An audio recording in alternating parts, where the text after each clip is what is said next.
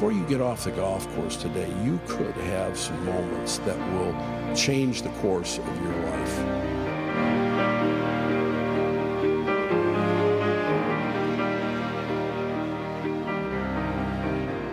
Hello and welcome to the Golf Practice Podcast. My name is Andy Hayes. With me, Peter Donahue. Back for another week, Pete. We've got some new hats. Yes, we're feeling it in these new hats, I think. You know, I'm very happy with mine, very appreciative that I didn't have to order 24 of them, and I could get away with 6. And now I think that I'm good for the next year. Perfect. Yeah. You just wrapped up a lesson. I don't often see you teach anymore. What any valuable insights? Well, you know, it was a man who I had worked with. I would say 20 years ago or more, maybe. And he was the father that hung on to the gift certificate that his wife bought for him that had the expiration date that I wrote on it over my dead body. And so in any case, his son, I've been working with his son, and we've had some really good success. And so Ron came in just to see if there was, something amiss with his swing and some way that he might gain a few extra yards. And I knew very well that he is not a developmental kind of an athlete. That's not his interest. He's coming in to get a little bit of something. Mm-hmm. He wants some reassurance. If he doesn't need to worry, he wants to know that he doesn't need to worry. Yeah. And what do we do to hit it a little bit farther? Is there something technical that he might do as a way of changing how he swings, or is it really just a matter of becoming more, to put it under an umbrella, becoming more athletic? Being able to move from foot to foot, with a rotation and have the mobility and stability, to control your balance from toe to heel across your foot line and then hurl the weight, very fast. Yeah. How fast can you do it without losing your stability? And so it was really so in watching him, and determining what we would do or not do today, it was really more like, well, let's see what happens when you just start to get more exercise, when you exercise your swing. Because this guy exercises himself with resistance training on a regular basis. He's had a hip replacement. He believes in working out. And so he's already got that motor in his life. And so he says, he can't hit a lot of balls when he goes to the driving range because he's only got so many swings in him. He's 61 years old.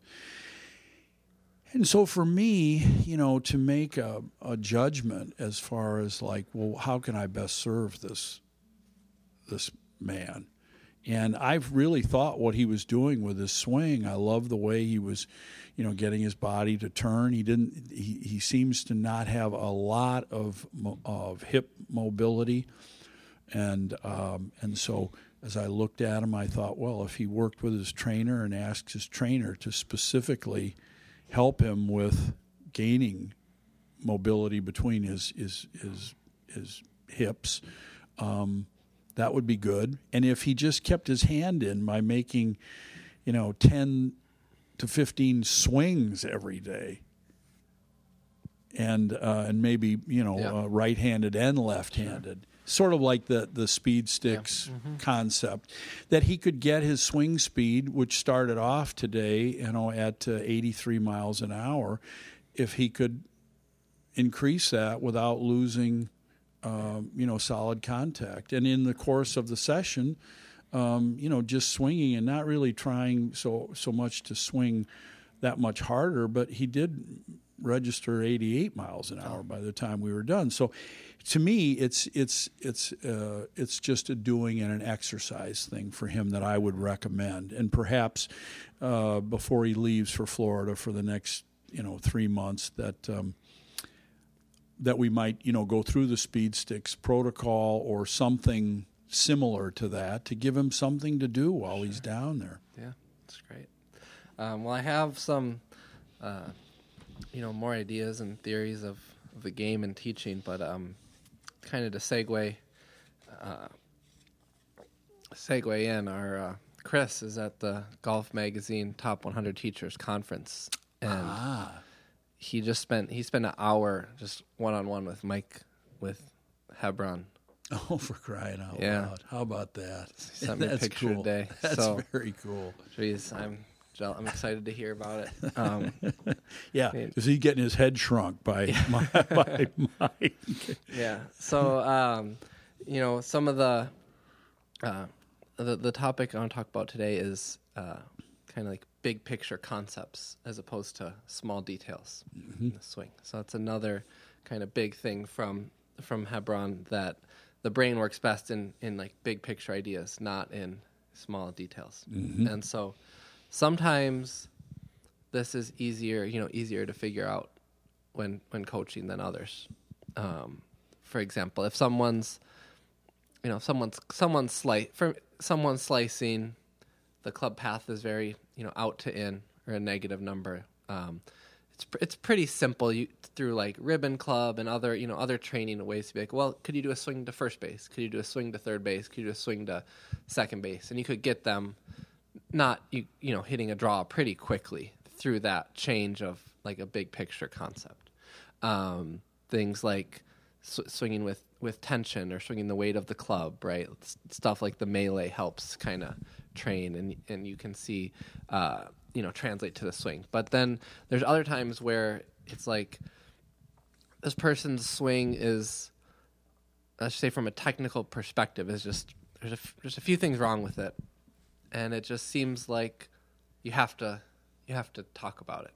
And in those instances, it just goes right back to just like traditional instruction, like, let's take a video, let me show you. And I'm trying to explain it in a good, a way that they understand, but it still goes back to like me telling them, giving them the answers, as opposed to these things we've been talking about with like self-discovery and having the student kind of be centered, as opposed to them feeling like they're doing something wrong. So, but this week I feel like I've had a breakthrough. I've got a new idea.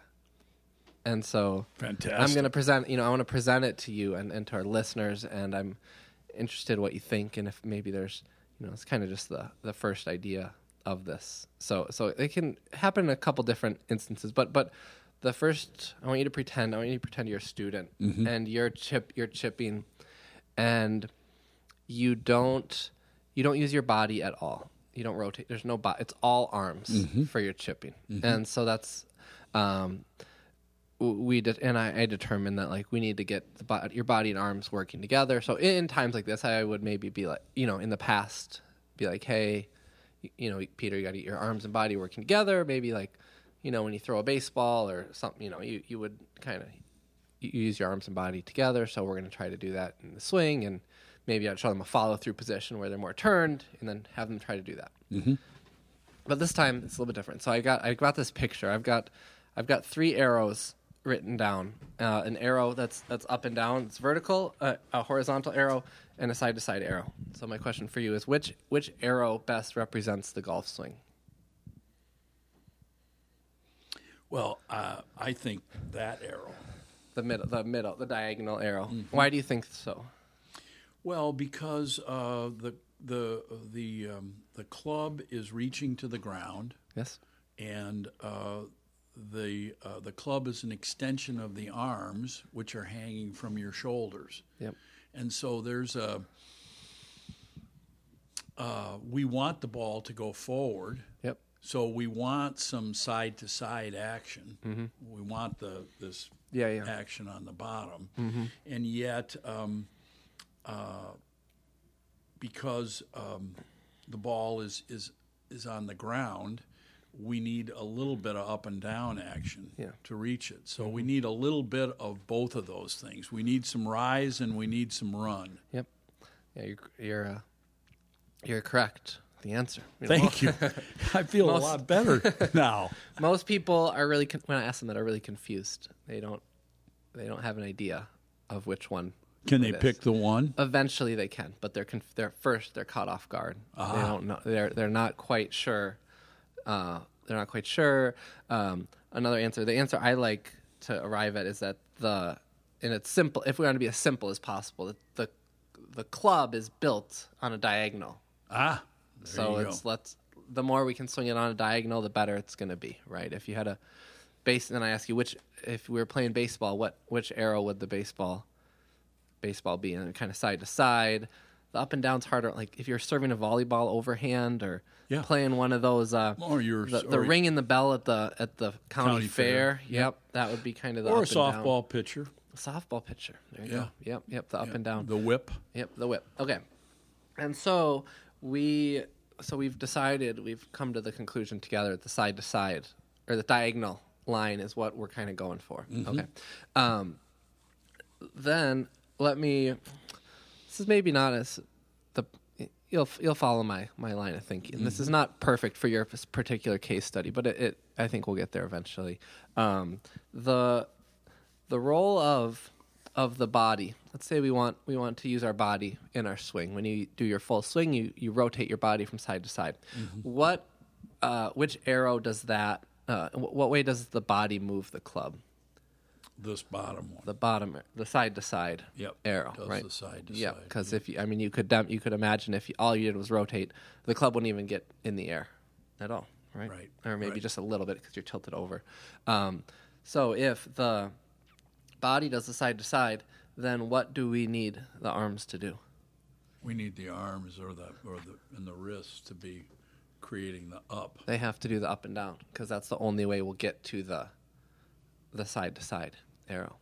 And so for you, who you don't have any body rotation you're chipping, that means your arms must be doing the side to side. Side to side too. Yeah, and so that's not ultimately going to work. So we're gonna have to try to get the arms going a little up and down, so we can get this sideways arrow or the diagonal arrow that we're going for. Mm-hmm.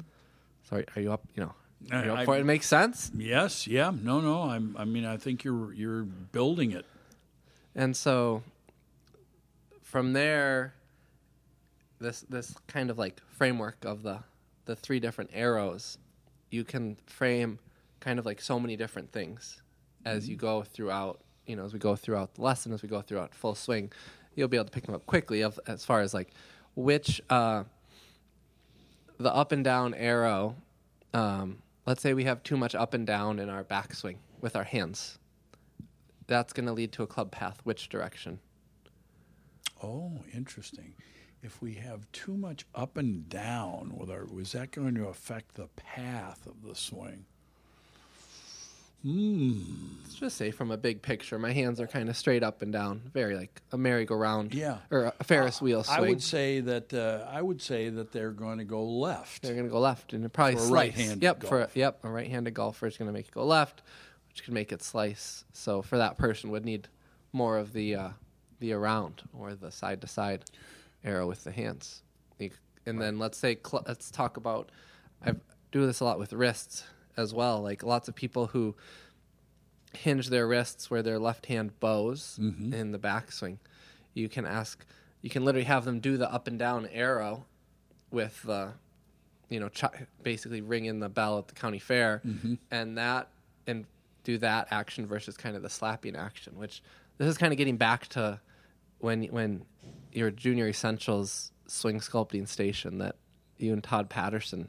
Do you know what I'm talking about? Like 5 years ago, where you would, with the sticks, hit the up and down, hit the side to side, hit the diagonal, and so I guess we're like coming full circle to some of this stuff. Yes, but so now you can. But so what I like is connecting. You connect that up and down with that would open the club face. The side to side would close the club face, and then in theory, right? You could have Well, all no, sorts of different things. You can, no. I think that's. I like where you're going. Yeah, keep going. Yeah. And so, for someone who's, if their wrist is too bowed at the top of their backswing, let's say it's causing they are not able to hit the ball in the air because the club face is too shut.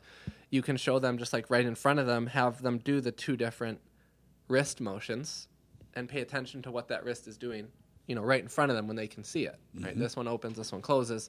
Now swing at the top of your swing. Which one are you?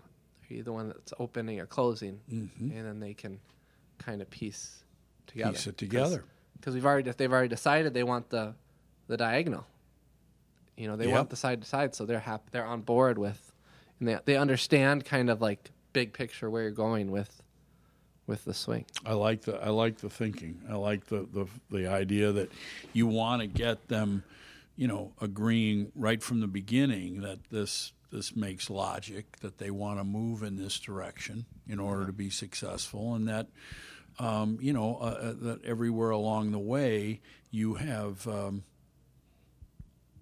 structured your questioning and your stuff in such a way that they're going to keep saying yes. But if they say no, then okay, we need to double back because we haven't created understanding somewhere along the line here, right? Sure. Well, yeah, or you at least have this kind of line of thinking or this like North Star idea that you're going for. Yeah. As opposed to just someone's wrist is too bowed at the top, so I say, hey, your wrist is too bowed. We gotta. Yeah, that's no good. Yep, it's gonna make the ball go left. And you wouldn't say, we wouldn't, of course, say.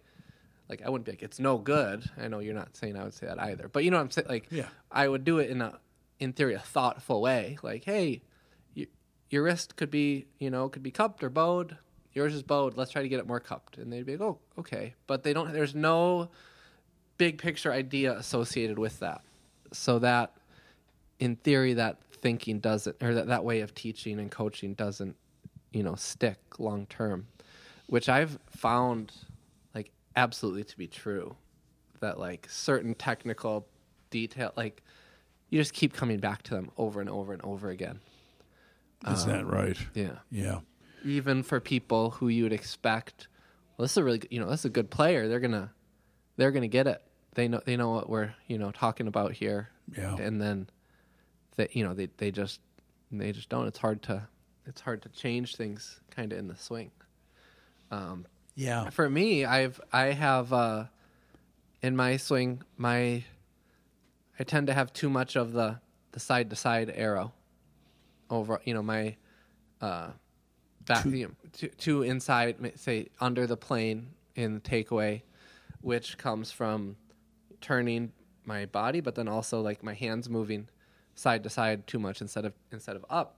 And whenever people have talked, I know this to be true, and I can see like, oh, maybe it would be better to be more on plane in the way back. And so people have, tried to show me or help me feel what the right thing is to do with my hands. But it's been really hard to, for some reason, my brain just thinks like that's it just feels wrong. Yeah. Right. And I don't see the results that soon. And so I'm like, well, is it actually that important or whatnot? Mm-hmm. But I feel like if I had a big picture idea like this of like the body moves side to side, so the arms have to actually provide lift. some lift. Yeah. And like you need both of those. Like I guess I was used to seeing my swing on video where all you see is that side to side arrow. So it's almost like I think my hands have to do that. Oh, interesting. Almost, right? Yeah. I never had like the connection of like, well, okay, the body does this, the arms need to do this. Yeah. In search of this big picture thing. Well, I think that the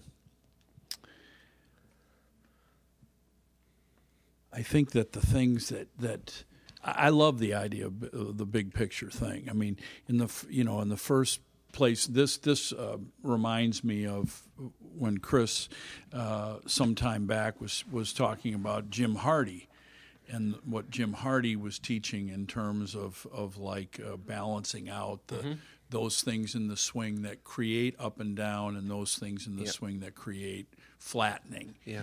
And if you got too many of one versus the other, you're going to have some sort of an error. Yeah. And to get to a place where you could, say, oh, I see, I have a choice with my hands here, and the choice that I'm making is a flattening hinge. Yeah. Mm-hmm. Yeah. Now, if I take it more inside or more straight back, more inside is flattening. Yep. More straight back makes the club go up. Yep. So, I've got two flattening ideas in what I'm doing. And you're right. And if that can lead you, this logic that you've set up beforehand goes, well, where the heck am I getting my lift from? Mm-hmm. And it leads you to, now, what happens with the club face? The club face,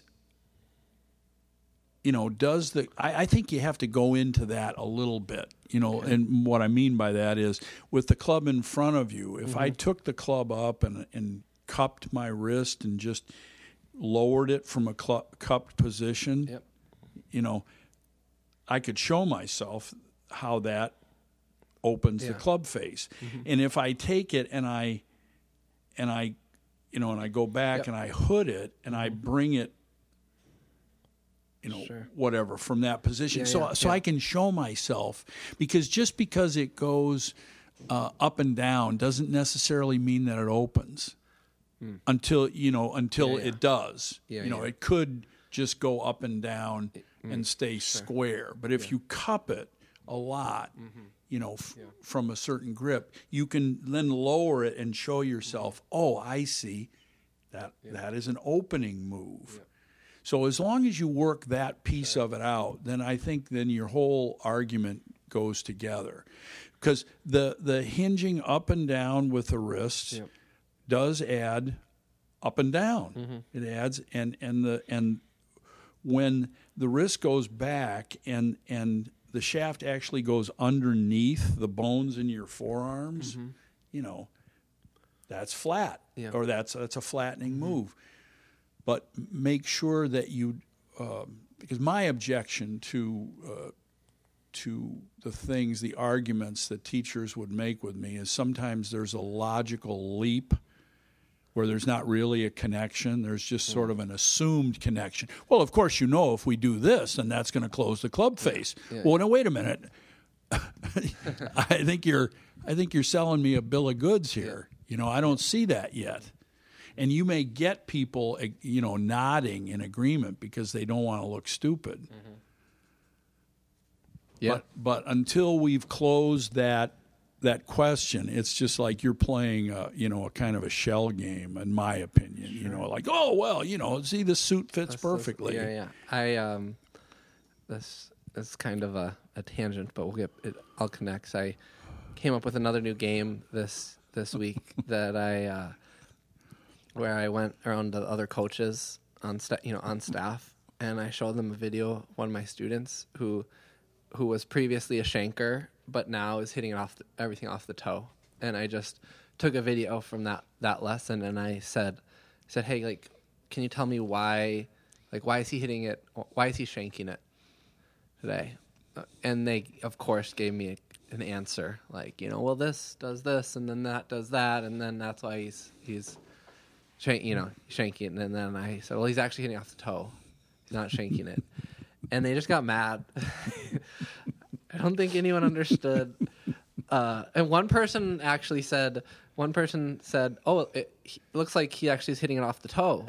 And so that person was technically right, but that person was happy that they were right. They still didn't understand the concept either. That just like we always try, we try as coaches or even like people, anyone, you try to make all these connections of like, well, they do this in their takeaway, and now that makes them lift up, and then now on the way down they have to try to get it back on plane, and so that's why they're, whatever, shanking it. But like actually, what if none of it is actually true? It's not a fun game. I knew you'd appreciate it, but no one else. It's too far ahead of its time. I'm like. Yes, it is. It is. You need an evolved. You need an evolved state of being in order to laugh at yourself when you've just been exposed. Well, I'll admit that it puts me in it's an unfair position a little bit because it makes them think I'm just trying to like be smarter than them or something, Yes. which is not. Which the point is kind of like my connections are wrong too. Like we're all all of our connections are wrong. Like maybe the connections that we all seem to agree upon like aren't actually, are right. That's the question. It's like it's getting at. It's not getting at like, oh, can you pick out? Can you tell what's happening here? It's like drawing a lampshade and and doing it with lines. You're not actually painting or drawing what you see. You're drawing what you think you see. Sure. Because, you don't see the circles and the things like that. You just see light, right? Yeah. But it sort of reminds me of one of Kahneman and Tversky, the two behavioral psychologists that have come up with such amazing discoveries about how human beings' mind and thinking really works. Sure. And one of the things is that the tendency for us to make a story up out of very little information and and be able to tell a whole story out of like two facts that may or may not be related to each other. They just happen to be coincidental, and we can come up with like, no, his wife left him, and she found him cheating or what? Yeah. Oh, you heard her say, not again, and whatever it was. Somebody did a play one time in a workshop that I was in, and they took 5 lines, famous, iconic lines from 5 different movies. Like one of them was Butch Cassidy and the Sundance Kid. Was like, who are those guys? And they just put them together, and it was a man and a woman on a stage, and the guy comes in, and these 5 lines go back and forth. And some people, the whoever was running the workshop said, so what's going on here? And so those of us who dive into the stories had already made up the story. She was leaving him. She found him. It's not this, that, and the other thing. And then there are other people in the room that said, no, you're trying to get us to do this. So they were not being absorbed by the story. They were standing outside of the whole thing and wondering what the ulterior motive of the coach was in this thing. So we all, we do have Kahneman called these heuristics, which I guess are what he meant by that is strong tendencies of the human mind to follow certain patterns, and that's where frequency, something repeated very often, becomes true. Biases in this direction, that direction, all that, and you've just uncovered another one, and that is we've all got a theory about.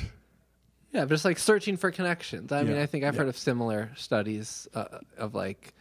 Making connections when maybe they're not there, or just like the brain, wants to put the story together in a way that makes sense, even if it doesn't. Even if it has, because you're not like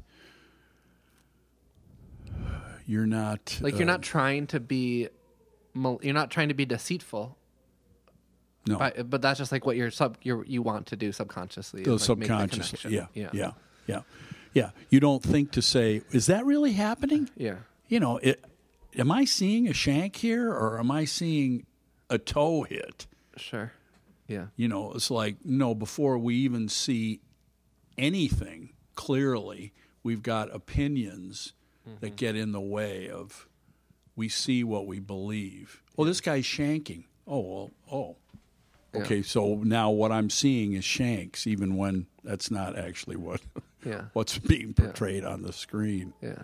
And then, I mean, for the student, like, I went back, found an older video when he was shanking, and there's basically no like discernible difference. Right? So I could have done the opposite. I could have done the opposite. Yes. The opposite game, and so it's not like, oh, we need to train our eyes to get better at finding things. It's like these things aren't actually there, but we think.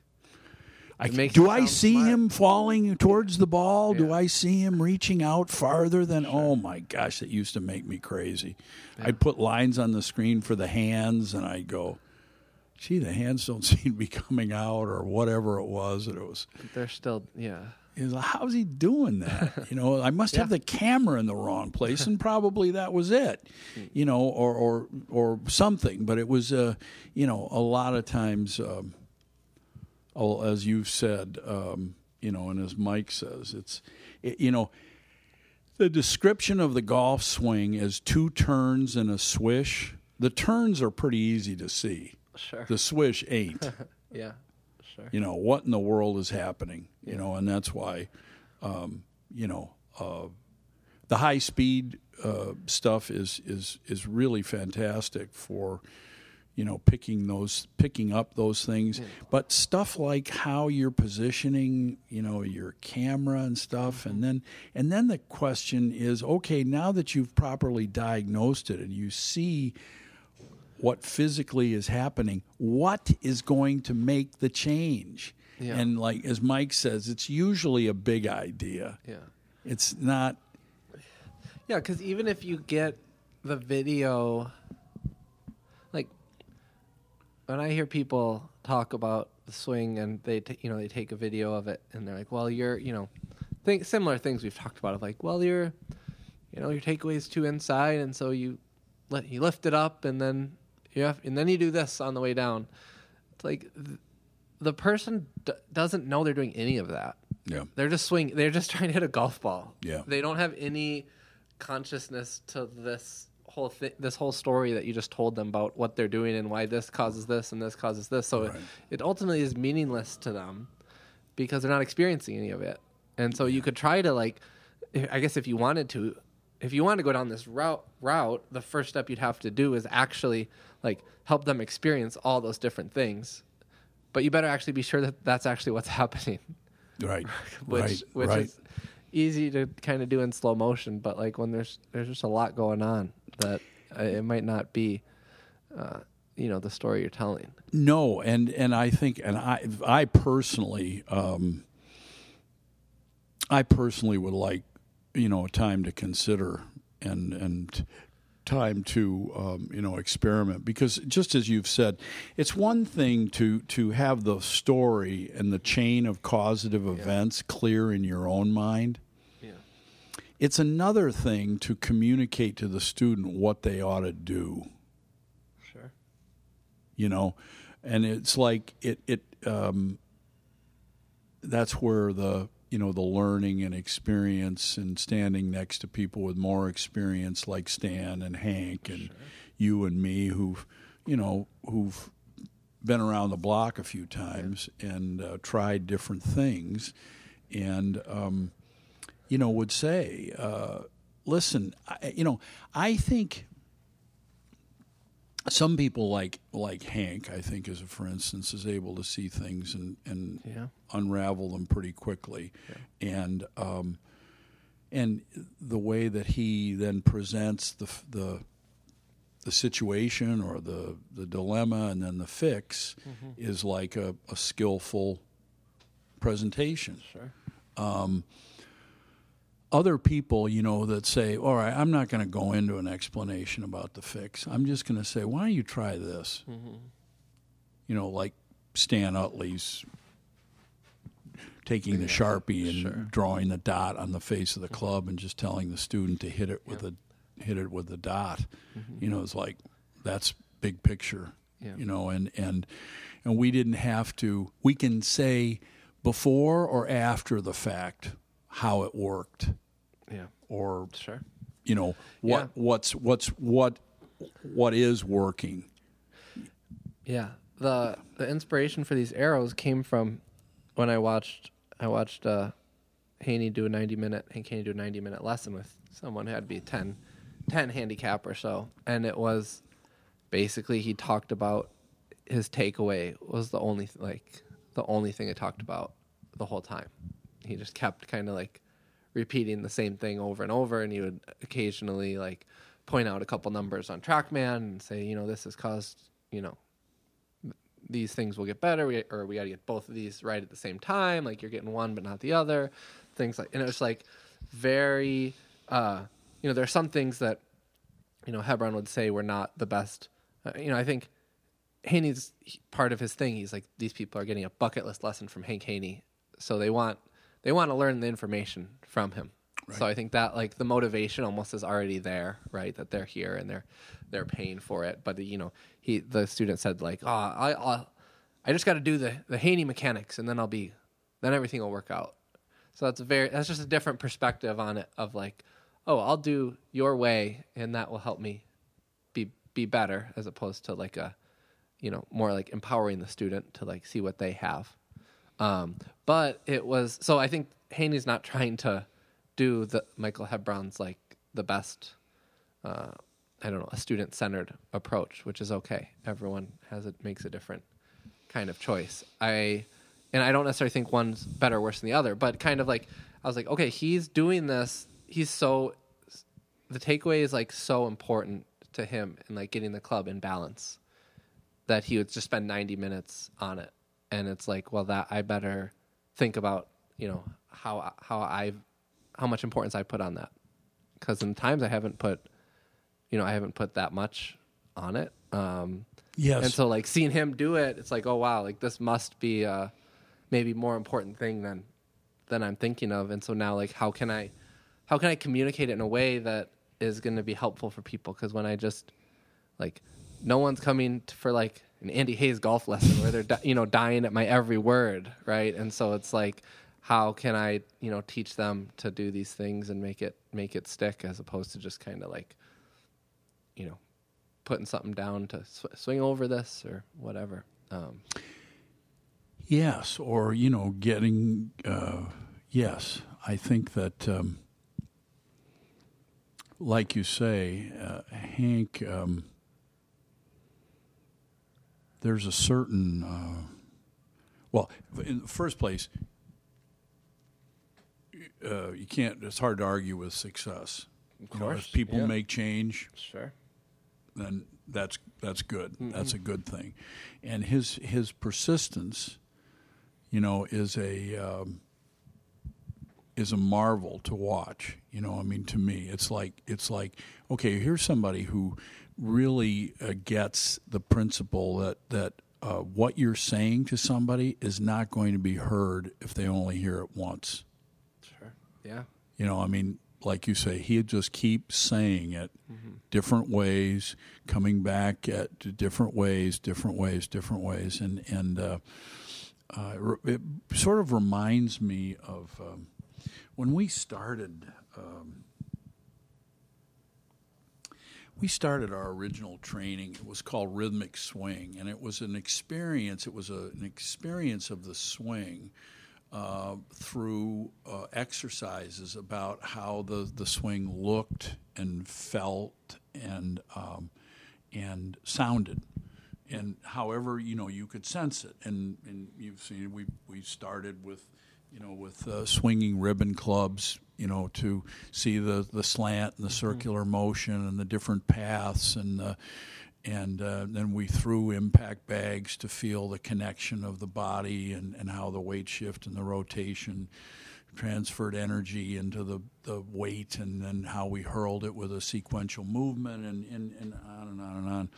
At any rate, when we started the training, we had a script that we followed, and originally we did 3 classes that were absolutely identical.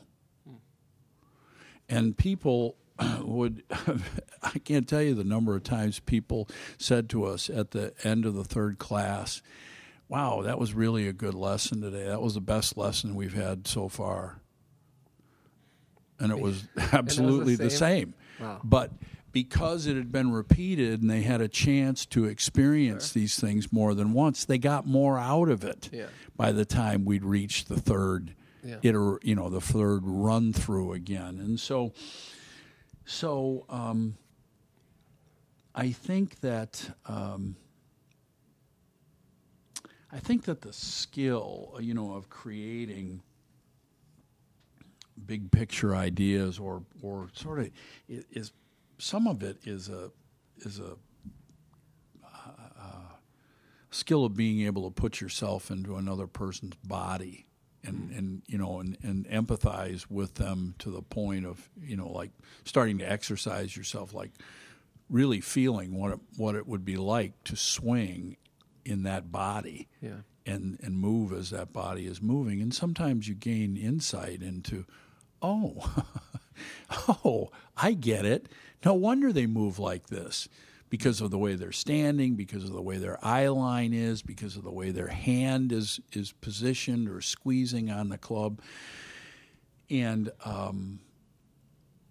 I think that's, part of the how you get these insights, is sometimes just as magical as as changing somebody's swoosh by saying, act as if you're gonna do this, and and all of a sudden, all of a sudden the tumblers fall into place, and they're doing something that's really magical. Now, the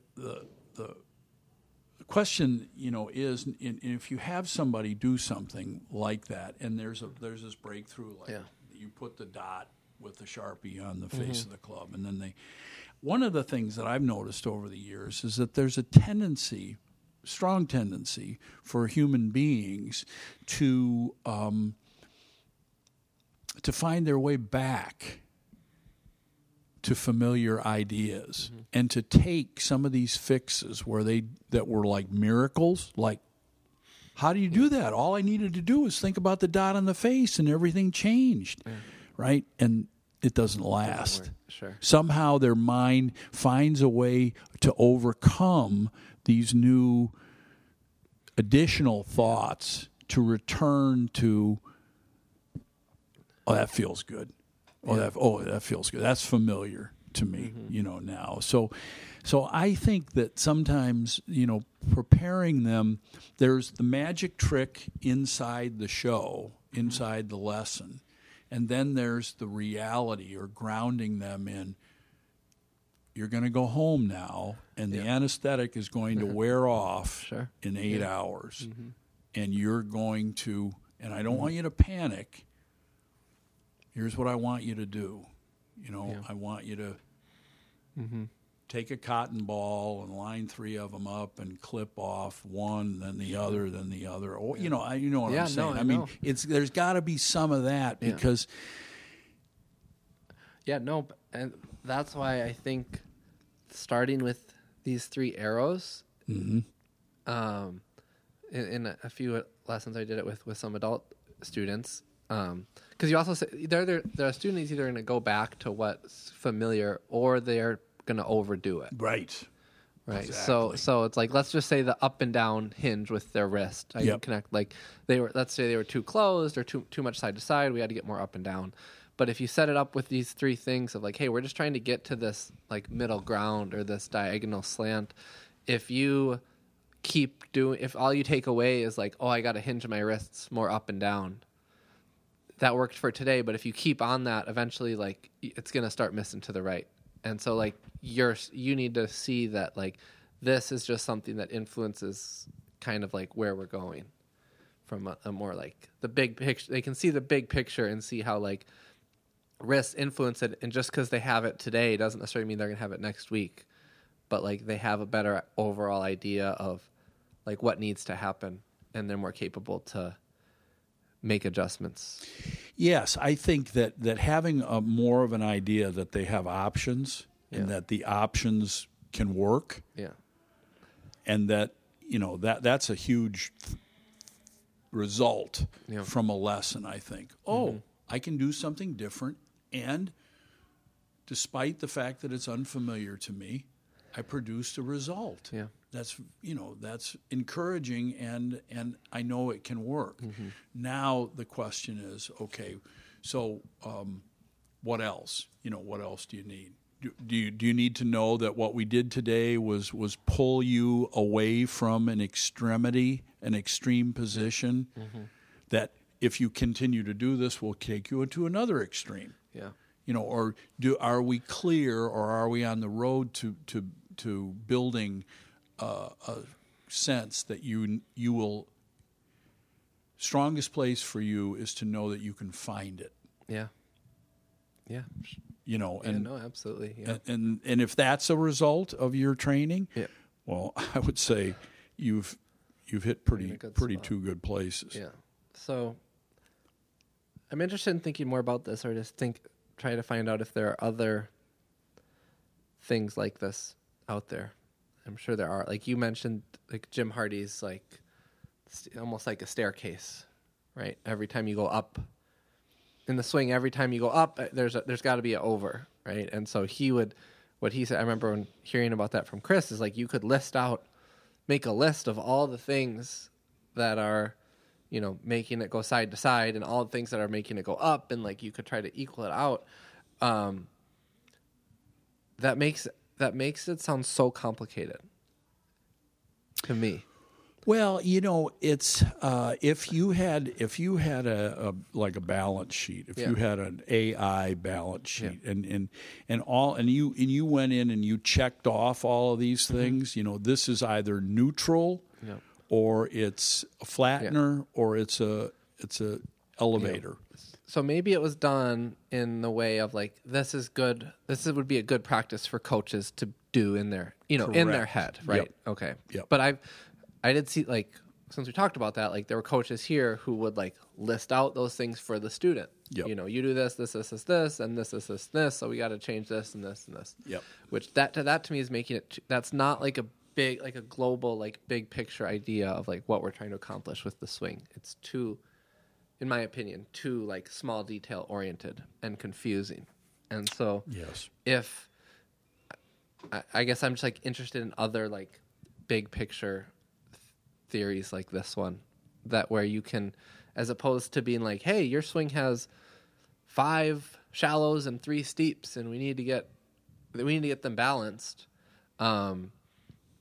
That now makes them think about all these different parts in the swing that they're not even aware of. Right. So what's the big picture? What are we going for here? Is it, because an arrow is just like an arrow on a paper. Like the person, I agree, the person doesn't necessarily like experience that either in their swing. They don't know that it's going up or going around. And so I guess that could be a place that this could be developed further. But at least I'm intrigued by the starting point of learning it, being like, this is what we're going for. Club's built at a slant. We're going to try to make it slant the best we can. And here are things that influence that. And so far people have been, it's brought clarity to them. I think if you can say, well, if a swing has too many flats in it, it will have a hard time, striking a low point with any kind of, because why? Well, because it's like it's whatever you want to say. I've sometimes said in the past, it's like a woman's skirt that's doing a spin. It rises. So if you get too flat and you're just going around yourself by dragging the club on the ground, if you try to hit the ball with it with a swing, your arms and your hands will tend to fly the club up in the air and leap right over the ball. Okay. And so if you said, well, so if we got too many flats, we're not going to be able to strike the ball off the ground. And if we have too many steeps, we'll have no forward momentum to hit the ball forward. We'd be great driving the ball into the ground, but so things that are too steep, what can we say about that? It will be angled down too sharply, not enough forward momentum. If we're too flat, then the challenge of making solid contact with the ball is too great. You're playing a game that's too hard to play. Yeah. And so how can we find this slant in the middle? Now, if you said, if you in your own mind listed all these things, but you were somewhat doubtful about what the right one might be, because maybe elevating with their wrists they've got an insistence against it. Yeah. Or an insistence to keep doing what they're doing. I should say a resistance to change, or an insistence on this one position. Then where are we going to get if we're not going to go there, where are we going to go? Yeah. So, that from you knowing what all these check boxes of flats and sharps are in your mind, you crafting a presentation to them that says, without going into all of this stuff, how would you go about saying, well, there's there's a few things in your swing that are causing it to be too much around or too flat. Yeah. And so we need to see if we can change one of them. Mm-hmm. And so let's see which one that might be. Sure. Yeah, and that's all the discussion amongst golf, or 99% of the discussion amongst golf coaches is well, what are the steeps and flats, and which ones are more important than others? Meaning, George Gankis wouldn't mind an inside takeaway.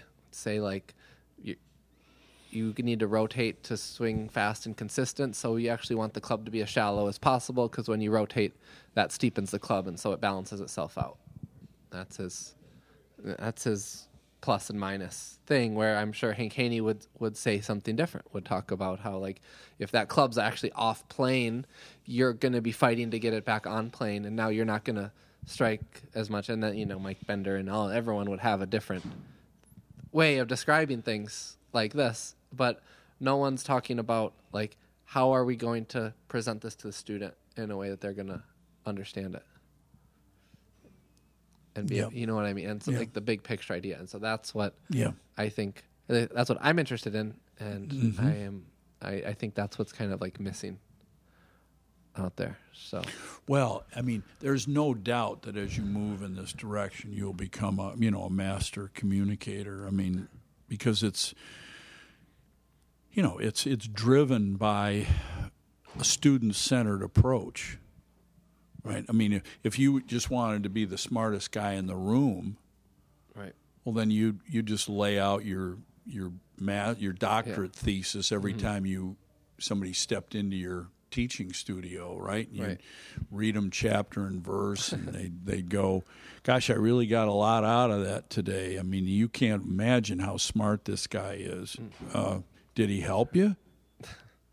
Well, it's it's a process, and we didn't really get too far in it today, but he certainly showed me how smart he was. And like you say, some people are just paying for that. Sure. That's why they came. They want all of that. But that's part of your read. Right? This guy's a scientist. He needs all kinds of data and all, but this guy's not. This guy's a social, It's something different. Yeah. Yeah. He's not, he's